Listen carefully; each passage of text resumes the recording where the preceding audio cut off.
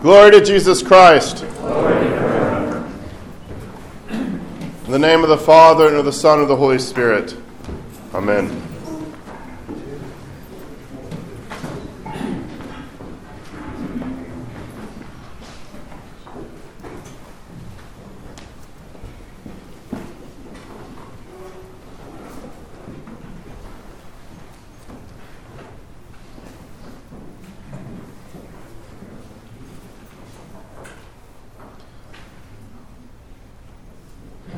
We piece together our images of God from our childhood. If you go back and think as a child about how you thought about God, there's probably aspects that are still with you to this day. They've been shaded, perhaps even controlled from experiences with our fathers, with our mothers, maybe even our grandparents, church, the hymns of church, the smells of church, or maybe the lack of smells in church, Sunday school, maybe the felt boards, if some of you are of that age. I still had them when I was a kid. I don't know if that says much about my age or just the church that I grew up in. The Sunday school teachers and what they told you about God. The times that you actually turned to God in prayer in your youth. And if you didn't grow up in church, there's still fragments of ideas of God that you got from the culture, from your parents, from schoolmates, from movies, from shows. All of these images, experiences. I think it was in my late teens that I finally kind of dawned on me that God was not a bearded man up in the clouds, because that is kind of one of the typical images that we get of God. God is some mighty, powerful, almost Zeus-like figure up there. Some of this we grow past. Hopefully we have all grown past bearded man in the clouds as our primary image of who God is. If not, come and see me. We need to talk. God, for many of us, though, those experiences, they're still primal. They're still how we reflect and experience God. Because the shading, the influence, many times for the worse, come from experiences that we had as children. And unfortunately, these experiences and our imagination, how we picture God, can ultimately destroy our relationship with God. Because some of the fragments, some of the ideas that we get, not just in our head, but that reside deep down inside of our heart, they can make us want to run away. They can make us shirk any kind of responsibilities that we have towards God. They can make us curse God and to want to just go away. Can you imagine the prodigal as he's sitting there in the pigsty? He's blown all of the money. He's had a great time, really great time. Some of it he can't even remember, probably. He's living off of trash. And what does he remember? He remembers his father's house. He remembers the love of his father. Can you imagine with the prodigal son, if he had imagined what his father is like, and he said, I don't think I want to go back there. I'd rather stay here in the pigsty. He may want to return, but those images or how he depicts or how he remembers his father could have delayed his return, could have put off his return to a point where he got back up on his feet and everything was, just okay. We often call this parable the parable of the prodigal son. And the church even calls this the Sunday of the prodigal son, we could also call this parable the image of the foolish love of God, the abundant, foolish love of God. From the very beginning, God's abundant love for his son is given up even as his son is basically saying, you know what, I wish you were dead already, so go ahead and give me half the estate. Let me take my inheritance. Does the father argue with him? Does the father slam doors? Does the father pout? Does the father want to argue with him down out of his foolishness? The father divides it and gives it to him. The father's love allows for the son's freedom, even the freedom to make horrible decisions, foolish decisions. We often forget the love that God gives us in our freedom, that he gives us the freedom even to make foolish decisions, and that he gives and gives and gives even as we spend it all. We forget the love of God, the life of his household, and we seek that love elsewhere. Either it's not enough for us, or we've thought something evil of our Father, and we turn into a far distant land, and we just waste it all. Today in the epistle, we have a very strong word for us about sexual immorality. And in the prodigal son, one of the elements of his prodigalness is that he spent his money, his inheritance, on harlots. The challenge of sexual immorality, especially for us today, is incredibly, incredibly strong.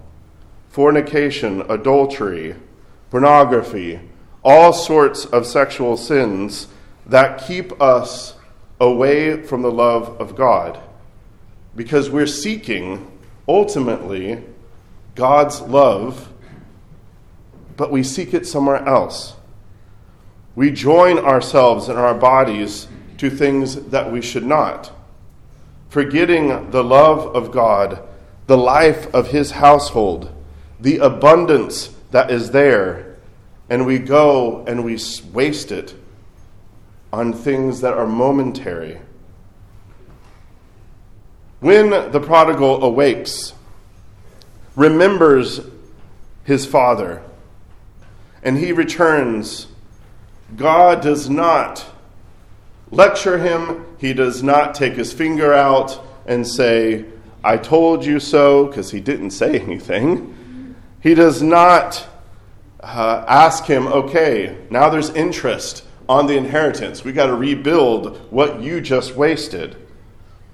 Scripture tells us that the father, seeing his son far off, runs to him. For God's love, even in our prodigalness, has never stopped. It is always present. It is always pursuing us.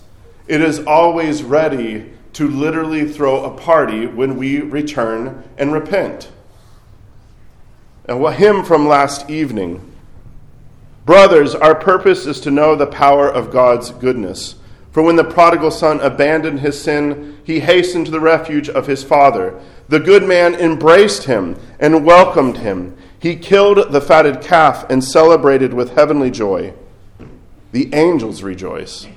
Let us learn from this example to offer thanks to the Father who loves all men, and to the glorious victim, the Savior of our souls. Repentance comes when we remember the love of God. When the prodigal awakes, it's not that he remembers God's rebuke, God's shaking of the finger. He remembers the love of God and wants to come back to the abundance, the ever-present love of God. because this is what God wants. God does not want us to leave his household.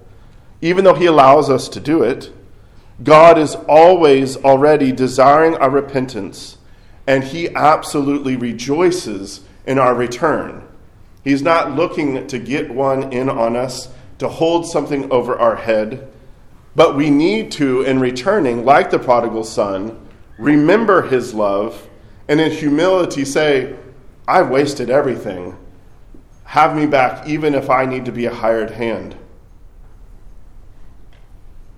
The other image that we need to come away with, the abundant and foolish love of God, is not just for the prodigal son, but for the elder son. The prodigal son has the ring, the new shoes, the coat, the fatted calf has been slaughtered, the party is raging, and you've got the elder son outside pouting. Why does younger brother get all of this love? I've been here the whole time. I've been obedient. And what does the father do? Again, the father goes out. He seeks out his pouting elder son, his jealous, judgmental, the resentment. You can probably just see it. You can just see him off the darkness. You can see the light of the house. You can see him in the darkness, just sitting there, staring off into his own abyss. And God goes after him. And it says that he pleads with him. Pleads with him. The elder son has forgotten the true nature of God, turned to himself and to his feelings, what he feels like is right. He's forgotten who God is. Because, as we've said from the very beginning in this parable that our Lord has given us, God freely gives without strings attached, and the elder son does not agree with this. God's love is not conditional. It is unconditional. God seeks us out even in the muck, the mire, even when our feelings or our poutiness or our resentment or our jealousy or our judgments cloud our vision. He seeks us out and he pleads with us. Ready, of course, to remit us back to the party. It's not that he tells him, go to your room. He tells him, come to the feast. Even when we reject our Lord's generosity, God seeks us out. The story of the prodigal son, an infamous story. We've all heard this. Would not be the story that we know of the return of the son and the envy of the elder son, without the foolish and abundant love of God the Father. Let us always remember this love of God. Let us not get stuck in images, in emotions of things that we have against God or have crept into our mind, into our heart. Taking away all of those, I would say, idols that we have within us that keep us from the loving embrace of God. Let the scriptures, let the face of Jesus Christ break apart all of those fears, all of those things that we have within us that makes us forget God's love, God's running embrace, God's love in his Son, whom he has sent, the fatted calf, the victim for our sake. Let us keep before us the feast that God has prepared for all who return. Whether it's in prodigal living or whether it is in our own obedient, faithful attendance to his scriptures, to the services, to the life of the church, we all have to be brought back to the party. And I do not say party lightly. This is the image of the kingdom. This is the abundant and foolish love of God for us prodigals, for us resentful elder children, that God is ready to embrace us and escort us to that place at the table for all eternity. In the name of the Father, and of the Son, and of the Holy Spirit.